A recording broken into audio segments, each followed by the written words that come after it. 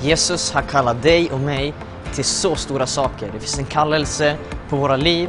Det finns en plan för våra liv som våra talanger, gåvor och personlighet inte kan ta oss till. Men som Gud kan ta oss till genom hans smörjelse och genom hans välsignelse. Och jag skulle vilja läsa ett bibelord från Romarbrevet i kapitel 4.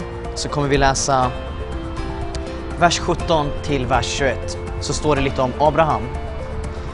Så står det skrivet: till fader för många folk har jag satt dig. Och det är han inför Gud som han trodde på, honom som gör de döda levande och kallar på det som inte är som om det vore till. Där allt hopp var ute, trodde och hoppades han att han skulle bli fader till många folk, som det var sagt. Så talrika ska dina efterkommande bli. Han sviktade inte i tron då han tänkte på att hans egen kropp saknade livskraft. Han var omkring 100 år och att Saras moderliv var dött. Han tvivlade inte i otro på Guds löfte utan blev istället starkare i tron och gav Gud äran. Han var övertygad om att vad Gud hade lovat, det var han också mäktig att hålla. Så här var det. Abraham, han var väldigt gammal. Han hade ingen son, han hade ingen barn, han hade ingen som han kunde ge sitt arv vidare till. Och det var jätteviktigt på den tiden att du hade en arvinge att ge ditt liv och det du ägde vidare till och få föra ditt namn vidare. Men Abraham fick ett löfte från Gud och Gud sa så här att du ska inte heta Abraham längre utan nu ska du heta Abraham.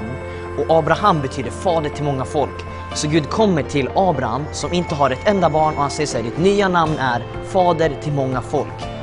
Även om Abraham då inte hade ett barn, så när han gick runt till människor och presenterade sig så sa han så här: tjena, jag heter Abraham. Alltså det han sa varje gång han träffade någon var så här: hej, jag är fader till många folk. Men problemet var att han har ju inte ett enda barn. Men som det står att Abraham lät inte sin omständighet, faktumet att han inte hade något barn, han lät inte det definiera honom, utan han trodde på Gud. Han lät faktiskt Guds löfte ge honom ännu mer tro. Han lät inte besvikelse över Guds löften och hans omständighet trycka ner hans tro, utan han lät Guds löfte lyfta hans tro. Och han fortsatte säga: jag är Abraham, jag är fader till många folk. Och han litade på Gud. Och genom att han inte gav upp så ledde det till att han till slut fick sin son och löftet blev uppfyllt. Och jag vill bara uppmuntra dig att Gud, han kallar på saker som kanske inte ser ut att finnas i oss. Han kanske säger att du och jag är modiga. Han kanske säger att du och jag är heliga, rättfärdiga. Vi är smorda Guds män och Guds kvinnor. Och vi kanske tittar på våra liv och säger att men vart är bevisen för det? Men du och jag kan istället lita på vad Gud säger om oss. Och låta det löftet få ge oss tro.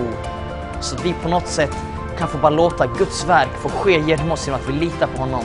Så jag vill bara uppmuntra dig idag att Gud har kallat dig och mig till saker som vi kanske inte tror är möjliga, som våra omständigheter säger emot. Men Gud har lovat att göra stora saker genom dig och mig, så lita på honom.